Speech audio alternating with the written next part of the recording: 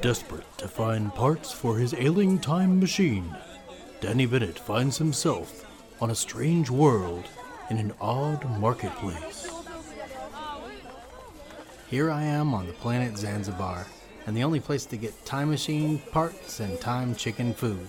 Good thing I'm loaded up with this sponsor money. Time machine parts, get your time chicken chow. There it is. Excuse me, coming through. Get your junk here. Magic beans, medieval cod pieces. Ooh, that sounds interesting. Junk, you say? Yeah, all kinds of junk and stuff. Take a look around. Ooh, yeah, I'll take this Stretch Armstrong and this black box and, peanut butter crunch. Yeah, nobody wants that. Been here forever. I can see why. Is that a French horn? Yeah, from my hippie days. One Indiana Jones and the Temple of Doom lunchbox, and that ought to do it. Great. Thanks for your business. You need a bag? Yeah, that'd help. $20. For a bag? Yeah, right. For you, 50. All right, what a haul. Maybe I forgot something. Oh, yeah. Time machine parts. Oh!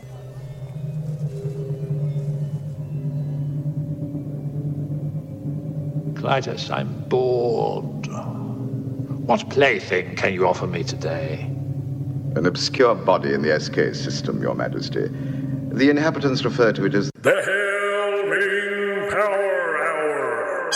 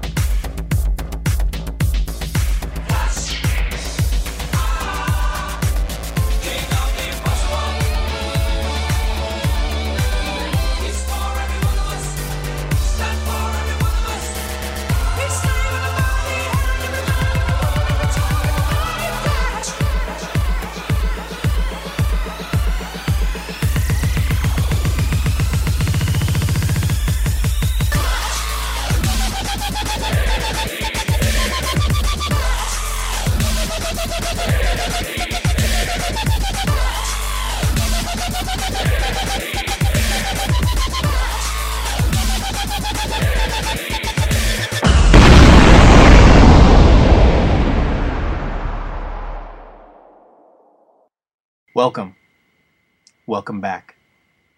Welcome back to episode 55 of the Hail-Ming Power Hour. And as per usual, with me in my studio of studios, here on War Rocket Ajax, I have Mark Allison. Hey everybody, it is good to be here on episode 55. Can you believe that? Of the only show on the network that leaves nothing behind but the fresh scent of potpourri, the Hail-Ming Power Hour. You might want to play it in your bathroom because it's bound to smell better. So welcome back, and here we are once again to bring to you a sci-fi horror classic in my mind from 1992, and we are going to get into that in just a minute. But first we have to do what we got to do and get into this episode. So again, welcome back and enjoy.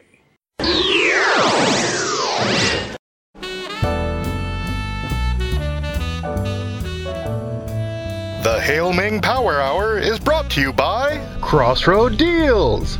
Learn to play that guitar real good. And loyal followers of Mongo like you. Hail-Ming!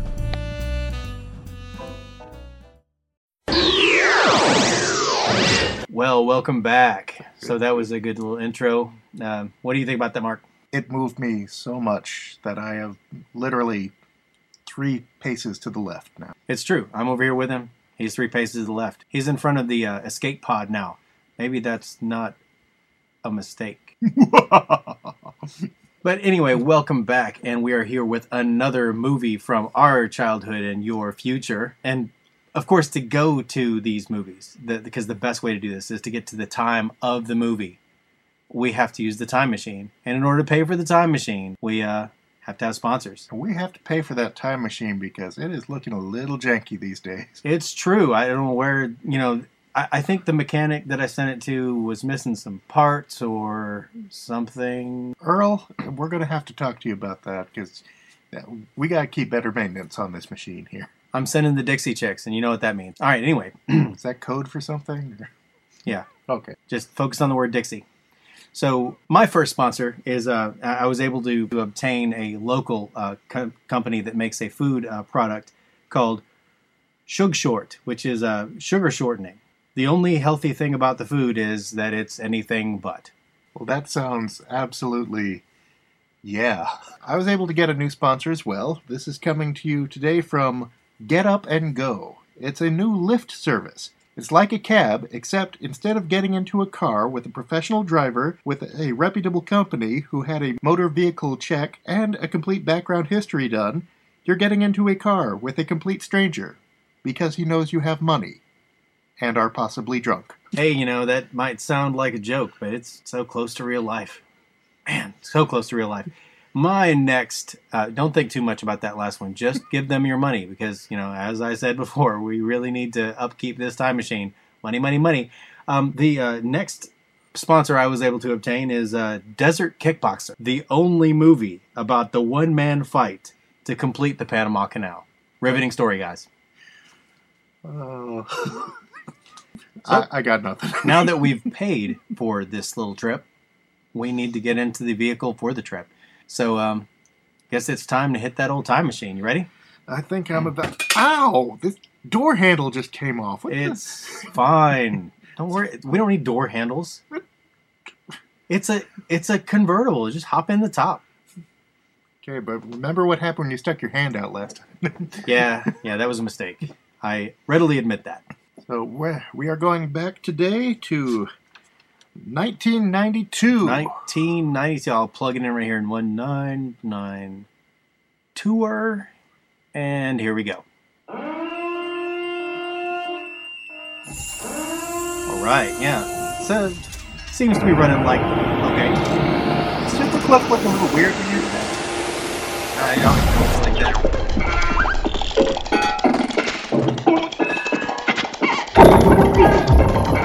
Oh! Ow, that's fine, it's fine. Did Superkid just barf? Yeah, I've never seen a time chicken barf before, but yeah, what is this? This isn't 1992. But yeah, this doesn't look right here. What's going on? It's been raining for a while, like maybe 40 days and 40 nights or something. Yeah, check your cell phone. What's it say about the weather? I don't have any service. Yeah, neither do I. Hey, look on the panel over there. It says 2008X. What? 2008X? Yeah. What's the X for? I don't know. This doesn't look like 2008 either, and I would have service if it was 2008. Let me see if there's anything on the computer here about. Well, I can't really get. This looks like a Commodore 64 screen. What's going on? You know, I'll just. Hey, look, there's a phone over there. It's like a payphone. Yeah, I haven't seen one of those in a while. It's got a credit card swiper on it. It does. What is going on here? Oh my goodness. What? We're in the alternate 2008. Oh no. We're in the 2008 of the movie that we're covering. We just went into Split Second 2008. Yeah, now the rain, the hokey payphone. Yeah, it all checks out. Man, no wonder Super Cluck isn't feeling good. We got into an alternate timeline. Well, you know, hey, there's no better place to talk about Split Second, though, than in the world of Split Second. Yeah, I guess you got a point there. Well, on the upside, we were able to get a synopsis done for Split Second before we arrived. Haven't heard it myself, but we've got it loaded up here, so let's go ahead and listen to the synopsis for our movie this week, Split Second. Hello, this is Sean Connery. Blah, blah, blah. What's that? You want me to do a synopsis for a movie? Which one? Blah, blah, blah. Split Second.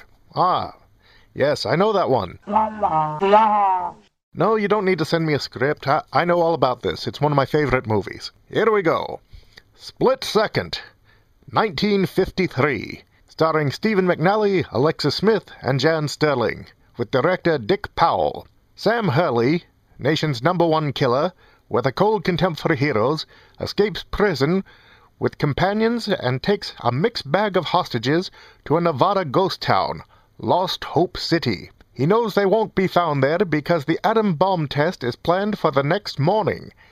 Relationships shift, tensions build as Hurley keeps the others in suspense as to whether he will let them escape before the bomb goes off. What's that? You mean it's not the right movie? I know Split Second. That's one of my favorites. 1992 Split Second. Who's in that? Rutger Hauer and Kim Cattrall. What's it about? Cops and monsters? No, I'm not doing that one. No, find somebody else to do the synopsis. I read mine. Bye. Thank you, Sean. That was useless. So here we go. Into Split Second. Mark, I'm going to ask you, what is the first reason to watch the 1992 Rutger Hauer monster sci-fi murder mystery movie, Split Second? I'd say the first reason, and the best reason, maybe even the only reason. Detective Dick Durkin. Yeah, that's definitely true. He's an Irish detective, along with the American detective on the London police force. Actually, he's Scottish.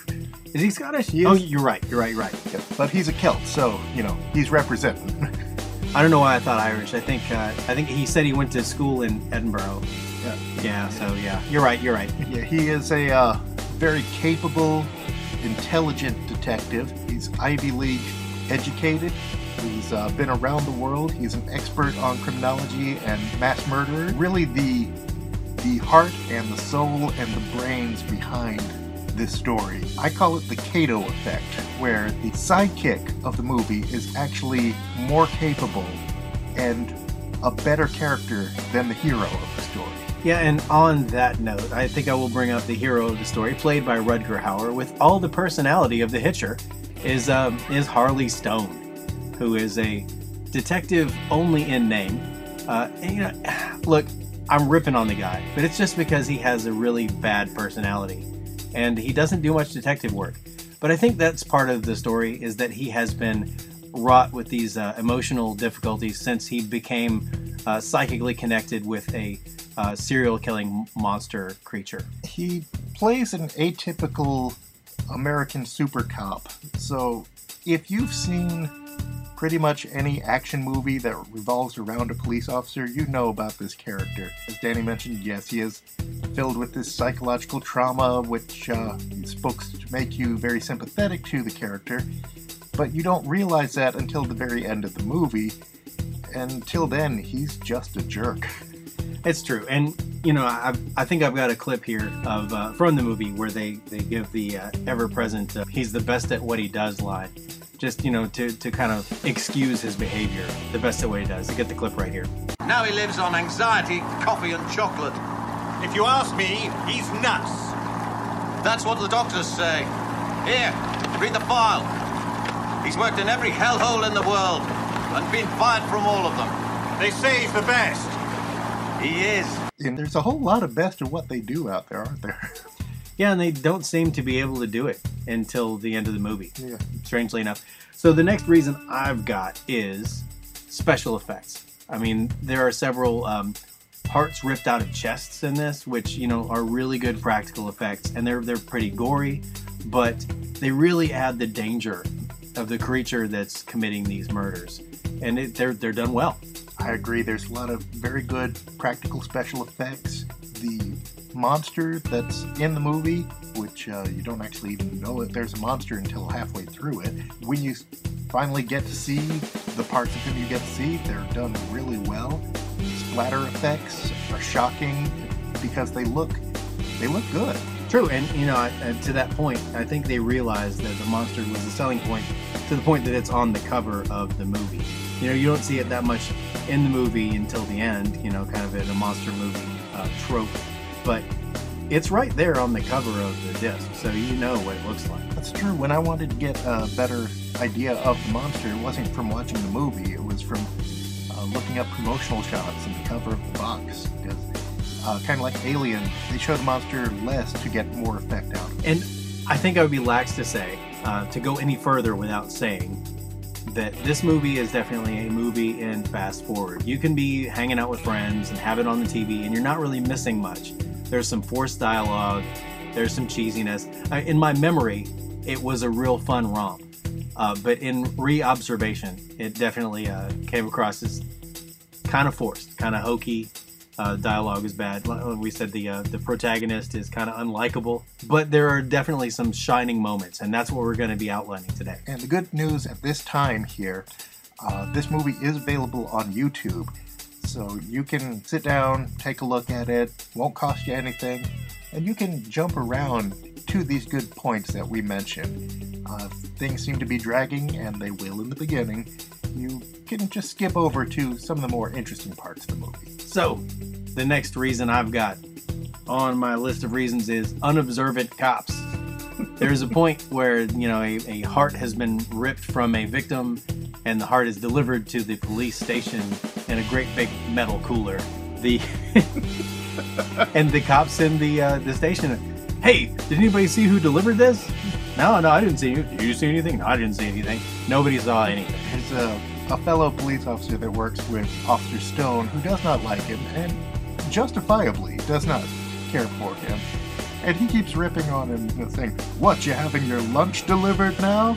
In this gigantic metal box that I believe had biohazard warnings on it. Right. It's cold. Oh, like for cold beers? Yeah, it's pretty ridiculous. And they're trying to make the guy into kind of his foil. But really, I think watching it, Mark and I agreed that he was really just kind of a jerk. And the guy was trying to be a good coworker to somebody he didn't like, rightfully. True, if I went to a job and somebody beat me up for no reason, I probably wouldn't like him either. They say he's the best, Mark. That's what I hear, and they're right.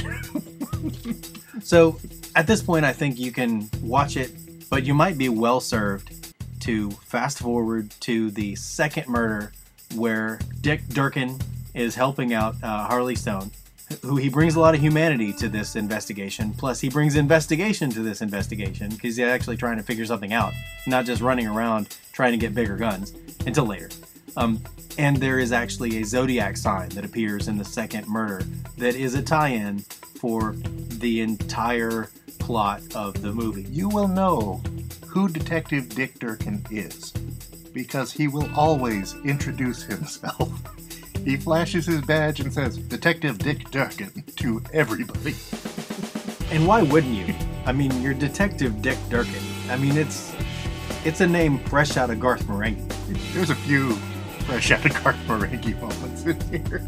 Absolutely. Like I said, the dialogue's kind of forced, and it ended up kind of sounding humorous. I will say my next reason for watching this movie is the telltale heart. When they are looking for the creature, or for the killer at this point, they're not aware it's a monster. There is a heartbeat sound that happens every time the monster is near. And it seems that only Rutger Hauer can hear this heartbeat. So every time a murder is about to happen or the monster is nearby, you hear this thump thump, thump thump, thump thump. And it's really an eerie effect. But it's not a very useful psychic ability to hear the killer's heartbeat because he doesn't really find the killer until the murders have already happened. Right. I said it was kind of like if he had wished to a genie to be the best detective by always being at the scene of the crime, and the genie was like, "Yeah, you will be, but you won't get there in time to actually stop the crime." Hence being a better detective, because there's got to be a crime in order for you to solve it, right? Well, it's okay if he's not the best at solving crimes, because he has Detective Dick Durkin on his side. And speaking of Detective Dick Durkin, my next reason is Detective Dick Durkin's Muscle Man keychain. There's a scene where Harley asks him for his keys so he can be a jerk and drop them in the water. Because if I didn't mention, there's a 40 days and 40 nights of rain, so every scene is kind of soggy and sodden with water, and they're all walking around and moistened. Right, like 8 inches of water, and they all have galoshes, and Harley Stone has these warrior boots that look like they're waterproof. But he asks him for his keys, and Detective Dick Durkin comes out with this little muscle man keychain that's pretty awesome. It looks like a faux Hulk Hogan that you'd win at a carnival somewhere. Yeah, it does. It's good stuff. So, once again, speaking of Detective Dick Durkin, my next reason for watching this movie would have to be Kim Cattrall. Absolutely, yeah. I think Kim Cattrall's got some black hair and a cool little shaved side haircut. Yeah, I called it the Vulcan haircut. Yeah, absolutely. I cannot disagree. This is Kim Cattrall at her apex. She was in a lot of movies. She was really pretty, and she brings a lot to this movie. Like, she's one of the 3 main characters in this movie, and I'm glad she's there. She's a very calming moments in the movie where, you've got Detective Stone, who is, straight out of Super Cop Trope magazine, firing his guns at everything. You have Dick Durkin, Master Detective, putting everything together. And she comes in and she plays the love interest of Rutger Hauer's character, who's very, very calming and very nurturing and understanding of the trauma that Stone has gone through, because they have had this affair together in the past. She was actually married to his best friend, who was also his partner. And once his partner died, he basically lost his mind, and it affected everything in his heart and in his relationships and in his profession, until he just couldn't take it anymore. And so she has every reason in the world to hate this man, but she comes from this place of understanding and caring and wants to see him get better. Yeah, and it actually feeds into one of the theories that I developed near the end of this movie, where I think that maybe, just maybe, there was no monster. And Stone was just crazy, and he drove the other people crazy, and when he drove them crazy, they could see what he was seeing. Now, there were murders. There were things that were addressed by the other cops, there was lab results and stuff like that. So there was actually murder happening. But I think maybe the monster could be argued that it was actually a psychological manifestation of something in Stone's head that he just convinced the other 2 people of. Just because, watch it with that in mind, or just watch the highlights with that in mind. You'll see it.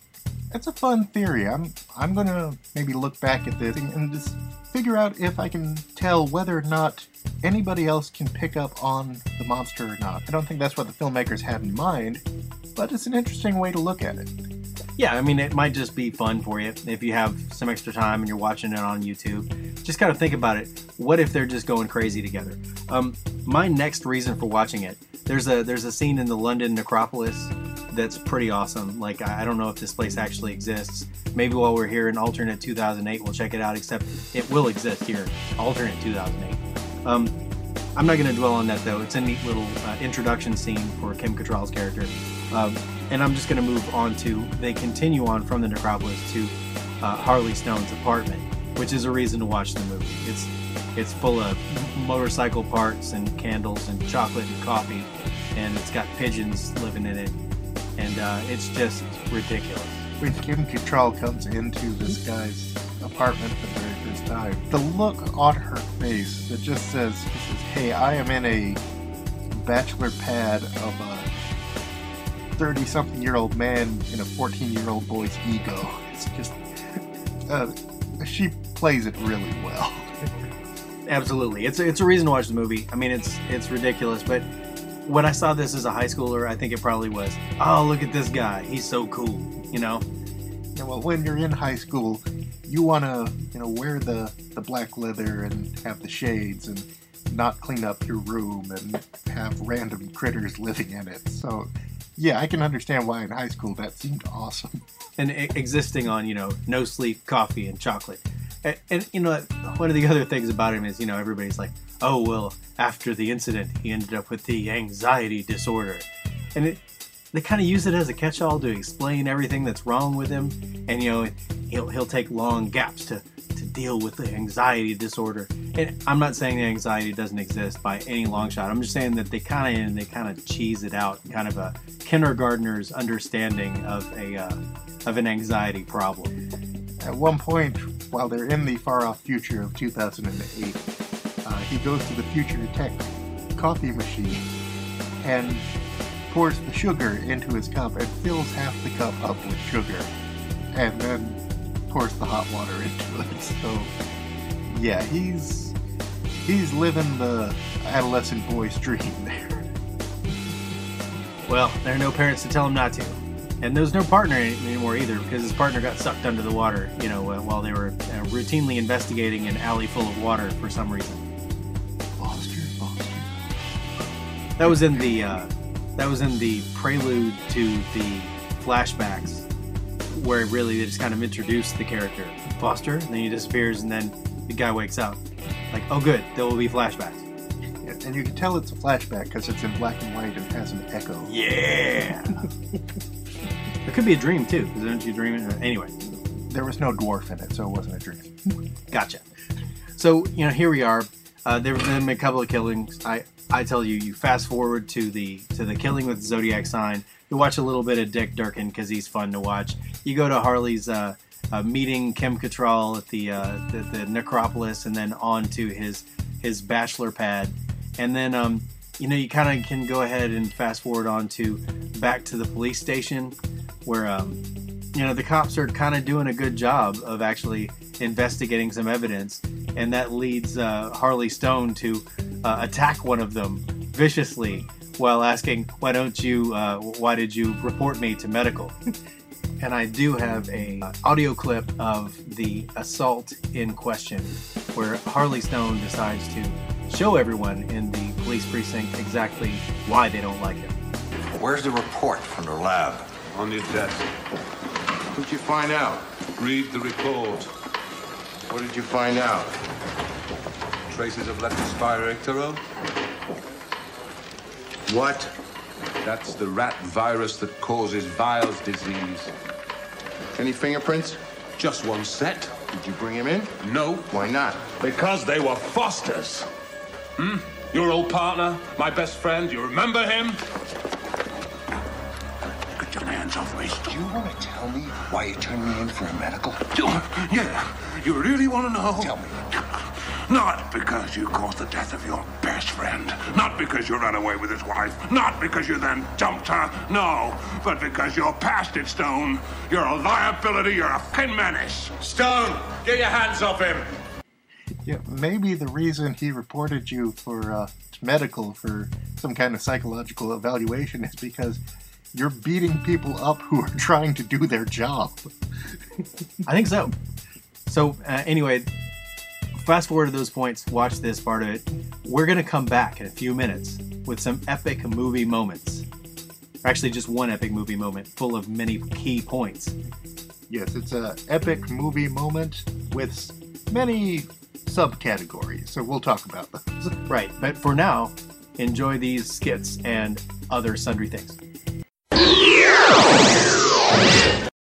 In the movie Split Second, there is a character that we mentioned several times, Detective Dick Durkin. I've put together a little medley of Dick Durkin moments and introductions. Hope you enjoy.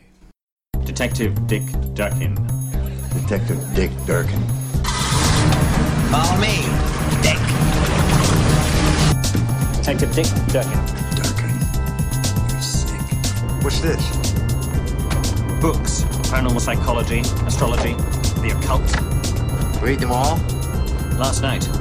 After sex. Durkin, stick with him. I'm Durkin. Sir? What's your ass? I'm working with a guy called Harney. You think that's funny? What's so great about Dick Durkin? Hurry up, Durkin. We haven't been introduced. Dick Durkin. What? Dick. Michelle. Once again, the Black Mask power prevails over you. Yes, Detective Dick Durkin and his psychic sidekick Harley Stone can relax for a moment before they are called forth once more to do battle with the forces of darkness. Durkin, shut up. shadow black magic.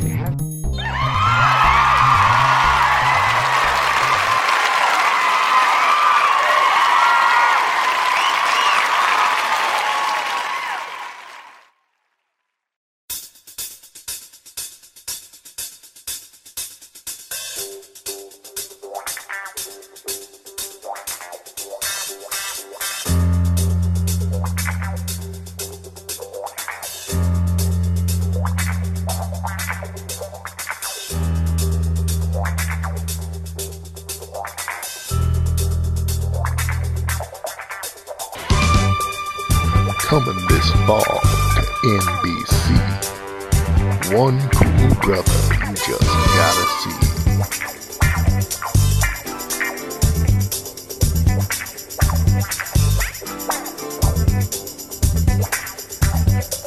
He runs 5 miles every morning and gets laid every night. This bad mother is out of sight.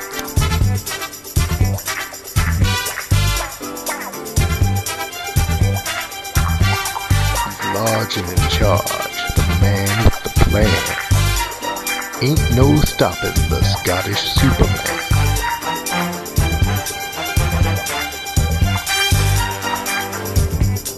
You think you can beat him? You think you know a trick? I'm here to tell you, you don't know dick.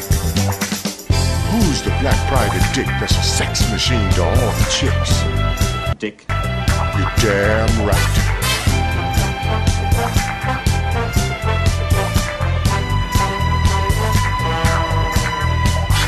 Who is the man that would risk his neck for his brother, man? Dick. Can you dig it?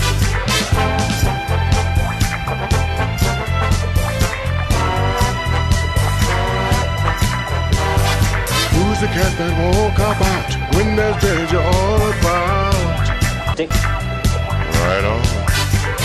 They say this cat is a bad mother. I'm talking about Dick.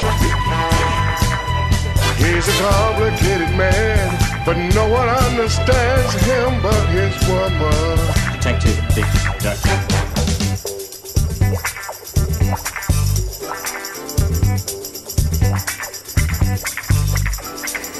We've got to get bigger guns!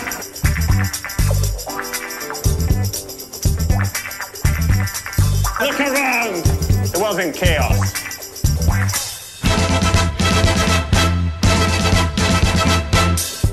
You get laid every night and you run 5 miles every morning? Yeah. It was a rat. So I shot it. Cool. Philosophy of death is one of my hobbies. Books, paranormal psychology, astrology, the occult. Read them all?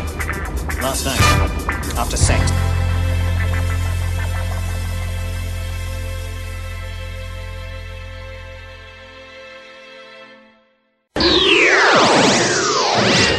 All right, those skits were dynamite. Dynamite. So anyway, here we go. We're back to the movie, and in case you forgot, make sure you watch that second murder, because the first one's just kind of an establishment thing with the heartbeat. It doesn't make a whole lot of sense.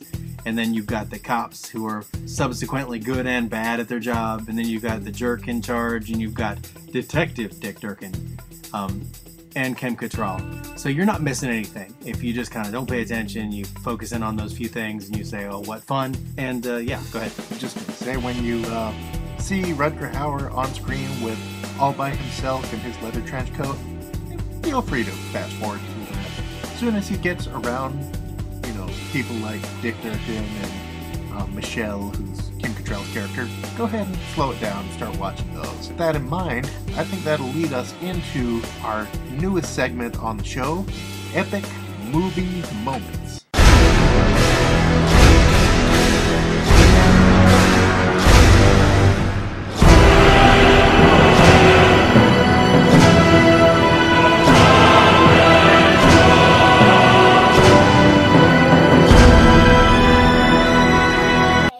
Epic movie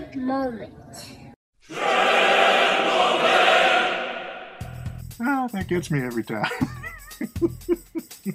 Yeah, that's good stuff. So we're moving into the epic movie moment. So you're watching this now. You're not just following our plot synopsis, which is spotty at best, and you're realizing that they're figuring out that there's a creature. You're figuring out that it's coming back for the heart of its latest victim in the morgue. Up to this point, they've been tracking down the killer, and they've been putting together that it actually is a monster. They had a mold made from a heart that it had eaten, the one they had delivered to the station, and saw it had these huge monster fangs. They're talking about how the monster kills their victims and eats their hearts. Durkin makes an offhanded comment saying, well, we got a small victory that he didn't get the heart of the last victim. And then Harley Stone does the one and only piece of detective work he does in the entire movie. So when they realized that the monster didn't get the heart that it wanted, that it would be going to the morgue in order to get it, Detective Dick Durkin and Harley Stone, they decide to go to the morgue to try and track down the monster, and they run into someone there. We have an audio clip from that right now. Stop moving, you're dead! What are you eating? Durkin. He works here.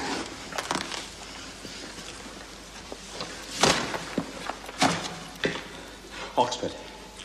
Yes. Sorry. Anytime. So it's right after this scene that they actually do find the monster in the morgue, and they try to take it down. After attempting to, Durkin starts losing it, and he realizes that the guns they have are too small to take down this monster. That's going to lead to this next audio clip that we have for you. Bigger gun, Stone. It's quite a hole. Did you get to see him? Him? Wasn't that him? That was a fucking it! We gotta get bigger guns! So in this moment, in this epic movie moment, you have Detective Stone has an epiphany in the elevator. Check. We have a future morgue with Ziploc corpses. Check. We have the stalking of the monster through a maze of dead bodies. Check. We have shooting the monster through those dead bodies. Check. We have demanding a morgue attendant to tell him what he's eating for lunch at gunpoint because he thinks he's the monster eating a heart. Check. We have a gigantic metal door that has been ripped open like nothing. Check. We have Durkin, who just saw the monster, realizing that the guns they're using are just too effing small. Check. Detective Dick Durkin having a mental breakdown, and he does it even better than Detective Stone. Check. And we have an epic visit to the police department's arsenal, because the monster requires an army's worth of firepower. Check. These are the things that made up the epic movie moment that spans roughly from when they get in the elevator, figure out that it's a monster, go to the morgue, figure out the monster can bust through big metal doors, and then gear up to go take him down. So altogether, this is what makes this scene an epic movie moment.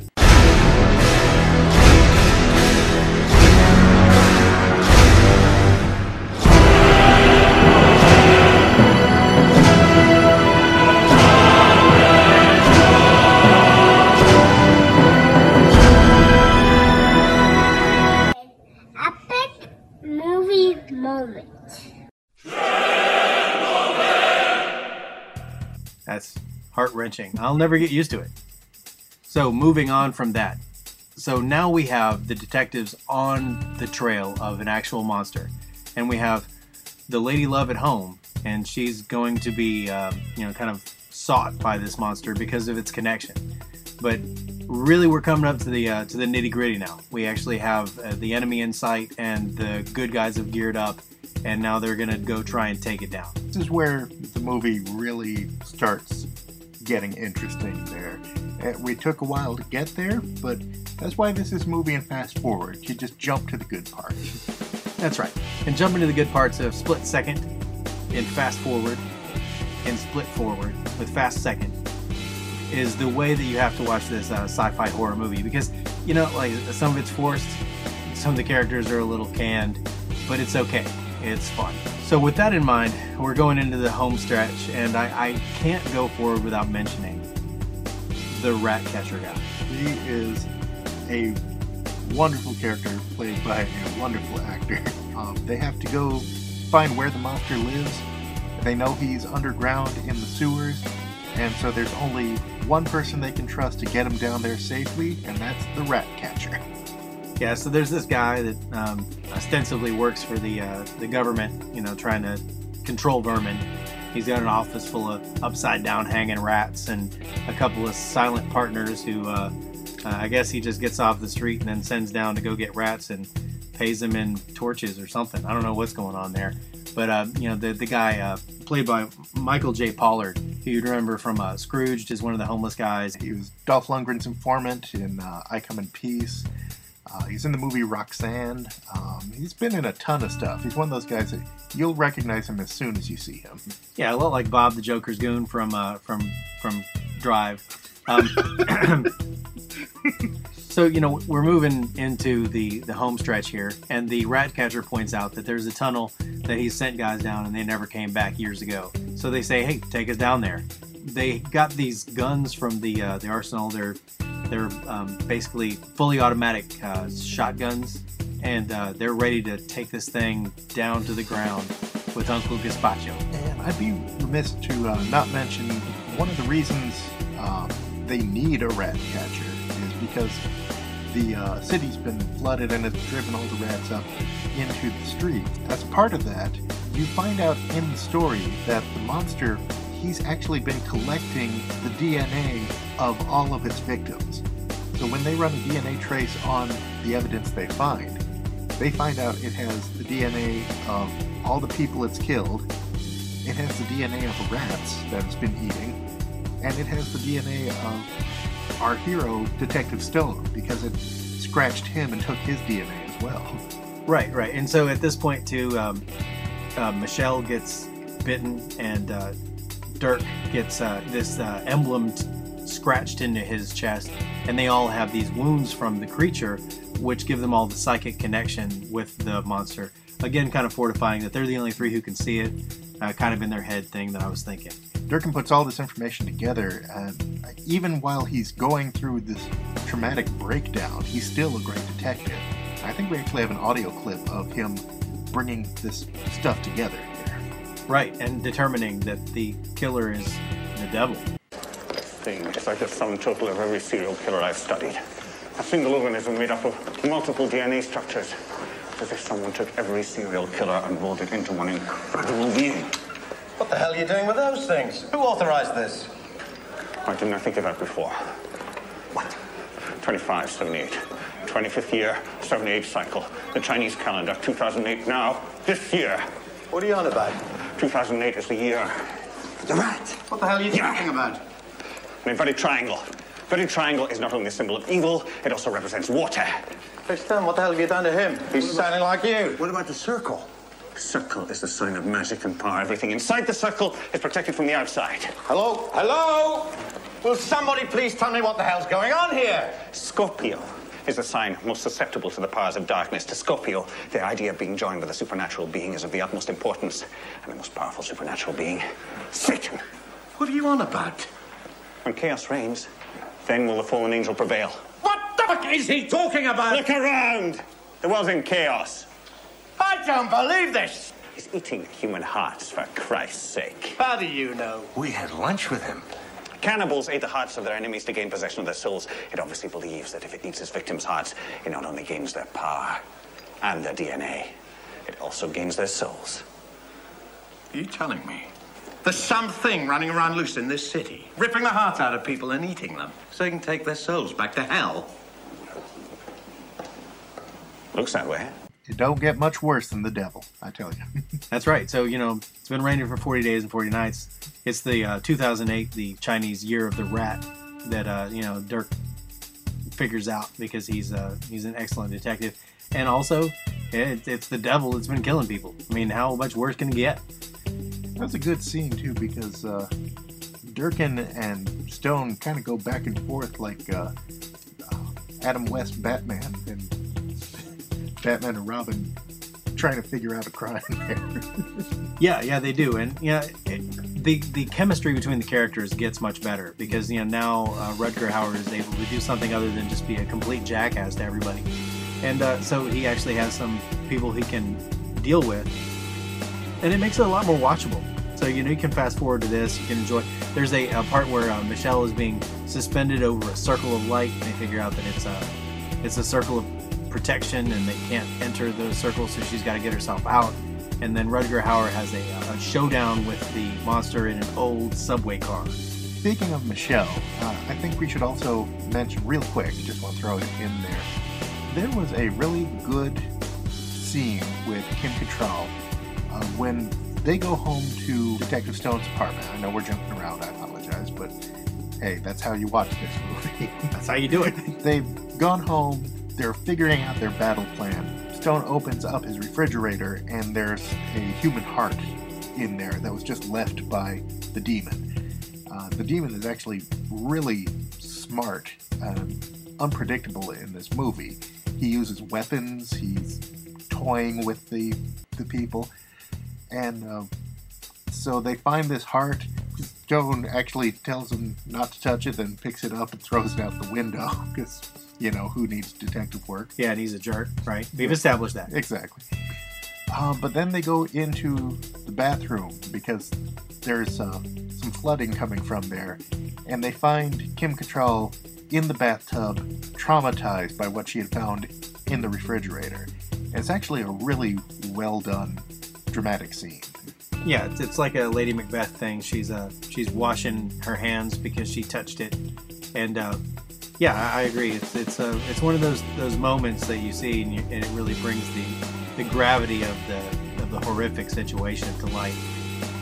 And yeah, one of the other thing I was going to mention as a reason to watch the movie is that one of the characters gets shot out of a window with a shotgun, being toted by the devil. Pretty good stuff. So they've been able to track down the monster to the sewers. They find it in its lair. They almost literally stumble over the monster. Like Danny was saying, they find the Michelle character hanging from a rope, tied up with this beam of light coming down on her in a circle. And Rutger Hauer's about to run over and rescue her, and Durkin's like, no, don't break the circle of light, because whatever's in the circle is protected. It's just a great moment where you really see everything starting to come together. Yeah, absolutely. And I think it's important to say that the end part here, there's a showdown between the main character and the monster, and it's a fight to the death. But again, there are only the three crazies that see it, and they're all alone under the ground, and they blow this thing up, and they shoot this thing, and really, other than each other, nobody sees the wounds that it's put to them. Nobody sees anything. So I'm still kind of saying, watch it. Try and figure out if it's really happening, or if it's just the three of them being crazy. And with that in mind, when they do actually get to the point where they kill the monster, they've shot it a lot. They've tracked it down. They've electrocuted it. They've blown it up. And it keeps coming at them until Rutger Hauer does an epic palm thrust into its chest and removes its heart with his hand. And so, yeah, I guess that kind of does go to your theory there, where it's like, if all these guns couldn't take it down, how could you just reach into his chest and pull out his heart? Right, it's almost like he wasn't there. So, anyway, just a thought. Maybe that'll bring some enjoyment to it, maybe it won't. Maybe you guys can bring up issues. There's also one of those, the killings are in a pattern that follows the Scorpio symbol. There's a couple of fun things in the movie that I remember being really neat when I watched it. But ultimately, you can miss more than half this movie, and it's just as much fun. We did talk about the effects earlier, and there was a really good effect in this scene where Stone, who we've established is not the smartest man on the planet there, is standing in front of a dark door. You're in a horror movie. You don't go exploring the strange noise in the dark room. He stands in front of it, turns his back on it for some reason, and this giant hand with these huge claws comes out over his head and takes off the glasses he's wearing with these huge nails with hooks on the end of them. is a really creepy, well-done scene. I agree. Yeah, I mean, that whole last sequence is worth watching. You know, it's what the whole movie builds up to. It follows the whole horror movie formula of don't show the monsters till the end, and I think it serves it well. And I think what we need to get into now, though, to complete this circle, is top 5 lines. Top 5 lines! Top 5 lines! Top 5 lines! Yay! All right, my first line, and we'll bring them to you here stereoscope through my special modulator that can record and play back. I know that you guys have never heard anything like that before, but it's Mongo Tech, y'all. And my first line is the aforementioned "cold enough for beers" line, where the cop that doesn't like Harley, is accusing him of having a picnic and having it delivered to his desk there at the police precinct. And it goes like this: Having your own booze delivered now? Don't touch it. Where did you get this? Somebody just wheeled it in. Who did? I don't know. Did anybody see who delivered this? Nobody? Don't. It's cold. What? Cold enough to be full of beers. Wow. I'm kind of digging that Mongo Tech there. I mean, that's the greatest thing I've seen since IOL. Instant on lighting. Hail Ming. Yeah, nice. I couldn't live without it, to be honest. My first top 5 line is a little back and forth between Dick Durkin and Detective Stone when Dick Durkin finds out Detective Stone's first name. And it sounds like this. Harley. Harley. I'm working with a guy called Harley. You think that's funny?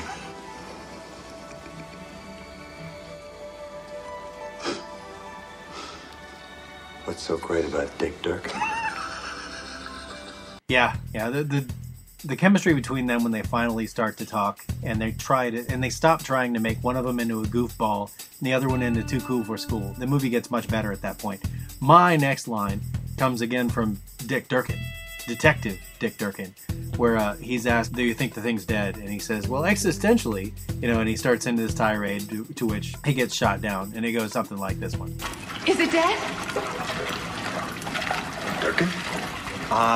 That's a difficult question to answer with a simple yes or no. Philosophy of death is one of my hobbies. Existentially, Durkin. Tell me later. I'll tell you later. So my next line takes place in Detective Stone's apartment where they're trying to track down the monster. One of them goes one way, one of them goes the other way. Stone hears gunfire in his kitchen, and he goes back to investigate, and this is what they say.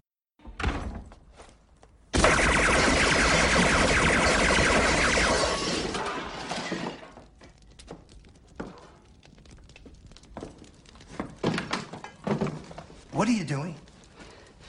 There was a rat, so I shot it. You shot my kitchen. That's what? I missed the rat. What? This one? Cool. And the last 2 lines that we've got for you kind of go together. It's kind of an introduction and then a completion. And the first one is a conversation that takes place between Harley Stone and Detective Dick Durkin about Detective Dick Durkin's very promiscuous sex life.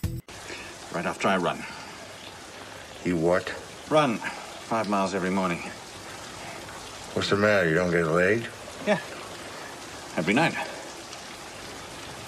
You get laid every night and you run 5 miles every morning? Yeah. Except Sundays. And my girlfriend and I stay in bed and, fool around. Durkin. That's disgusting. And from there, Detective Stone questions him on whether or not he was telling the truth after Durkin starts breaking down mentally. So it sounds like this. Another one. Did you see its eyes? All I saw was this. Dick. Huge thing. How you feeling? You okay? Yeah. How? I feel on edge? Yeah, good. Have one of these.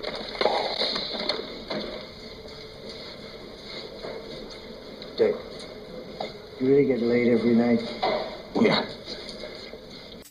That's good stuff. And, I just have to add a caveat. I didn't say promiscuity. I think that means, a lot of sex. But I think we've established that Detective Dick Durkin's a good guy, and he's not cheating on his wife.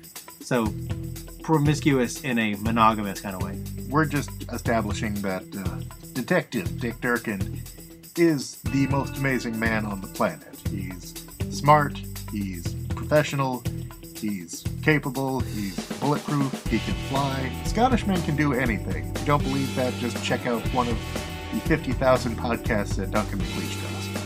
That's a good point. And, I'm just going to add to Detective Dick Durkin, and nobody needs to toot Duncan McLeish's horn, because that horn's going all the time. But I'm going to say that of Detective Dick Durkin, even today, I'd have his babies. I'm not sure if it really qualifies, but we're going to do this just in case, just to be on the safe side. Hail Ming. That's fair. So again, we've gone through the whole thing for you. We've showed you the highlights that you need to check out. It's a fun movie. It's a bad movie, but it's also a good movie. If you can understand that, then you are definitely in the right place here on Hail Ming Power Hour.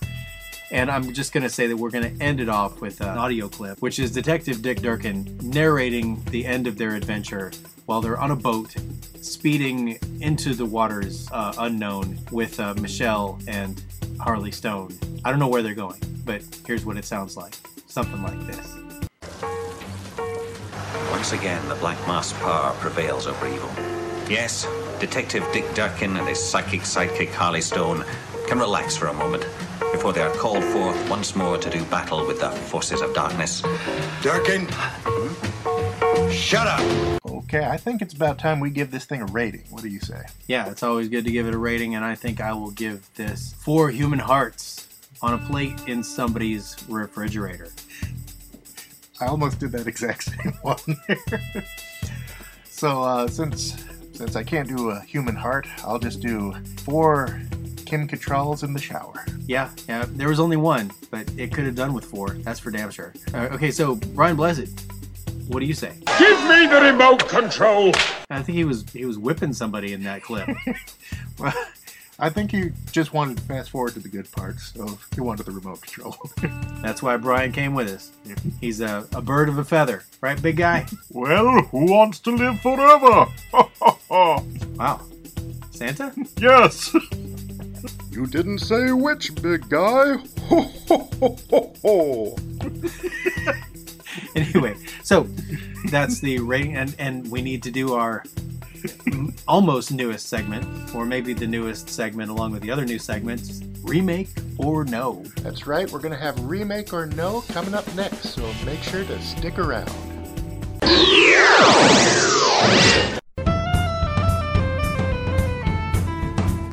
So that's the idea, Chief.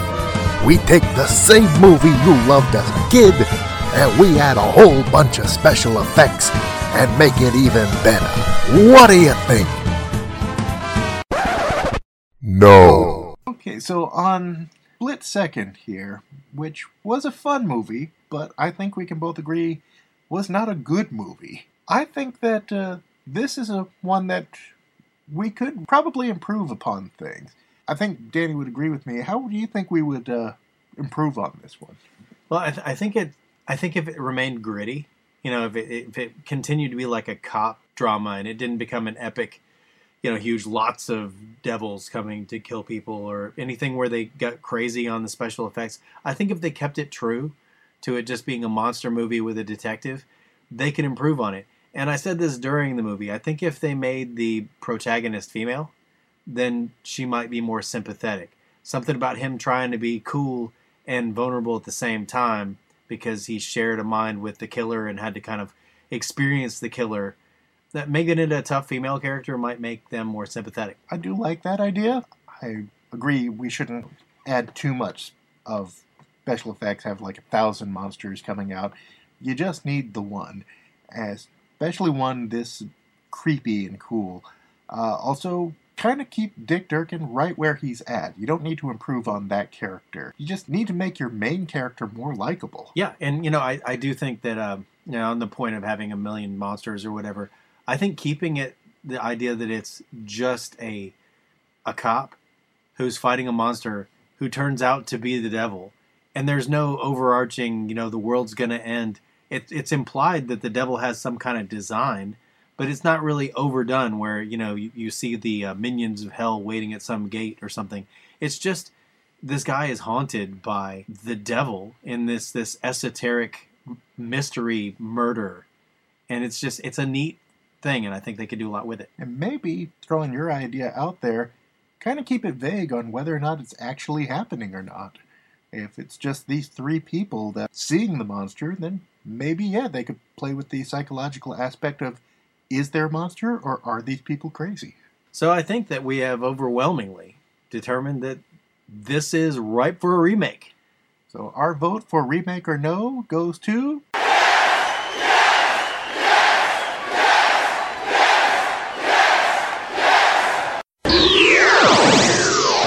All right, so now we've got our rating, we've got our remake or no, and we have told you all there is to know, or at least the most important parts about Split Second. And here in 2008X, it's looking a little rough, so I think we're going to head back. Yeah, I've given Super Cluck some Tums, and I've rubbed his belly, and I think we're going to be able to make it home. Yeah, I wonder what happened to that time chicken food that I got. I'm sure it's around here somewhere. Anyway, we're just going to say to you guys listening to us, thank you again for being our audience. Always be sure to throw us a line. Let us know what we're doing right. Let us know what we're doing wrong. All that stuff. And make sure also to listen to the other podcasts on the Legion Podcast Network, because they are our community, and there's some great entertainment to be found. We appreciate everybody who's tuning in, who's enjoying the show. Like Danny said, let us know what you think, because this show is about you guys. We want to know what you like, what you don't like, and because we're here to entertain you. And I want to wish everybody out there happy holidays. We enjoy this very holiday-esque movie that we just reviewed here. So full of love and joy. And remember the love and joy of the London detective with a good friend. Hail Ming. Anyway, again, make sure you check us out on SoundCloud, on Legion Podcasts. Those are the two places I'm putting it up there now, but we'll find other venues. And if there's one that works best for you, make sure to let me know, and I'll make sure to put it up there. And if you have a podcast you want us to check out, throw it out there. We might enjoy what you have to do. It seems like we all kind of share a collective mind on the kind of movies we enjoy. So, without anything else, Mark, you got something? No, until next time, I'm Mark. And I'm Danny. And we're Hail Ming Power Hour. What does the future hold? Is it the end of times? 40 days and 40 nights of rain, punctuated by a beast of ancient power, killing to complete a ritual and bring about pain and suffering? Does it hold something else? How about friendship? Friendship can blossom, and best even the most diabolical opponent. And that sounds like a future I can believe in. Remember, everyone, actions speak louder than catchphrases. Good night.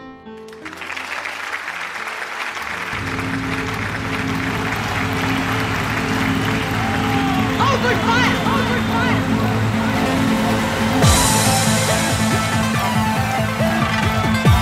Members of the audience will receive the following: classic curves by Dittos, the pants for Feel Good Company, a gift certificate from Maruchan Ramen Noodles, Rice-A-Roni.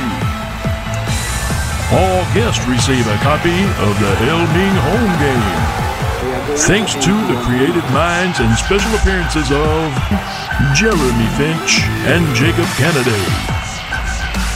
Hail Ming is a proud member of Legion Podcasts. Check out all the great shows at legionpodcast.com.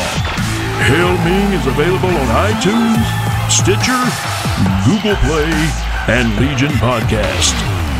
This is Dan Pardo saying good night.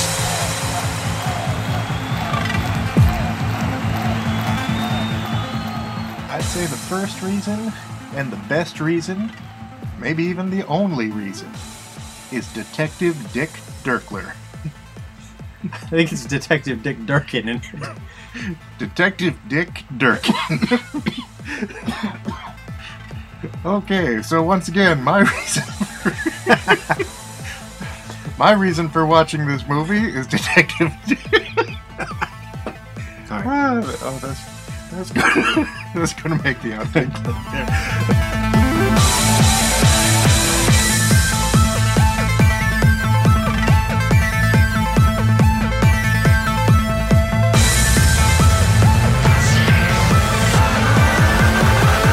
We are going to empty your memory.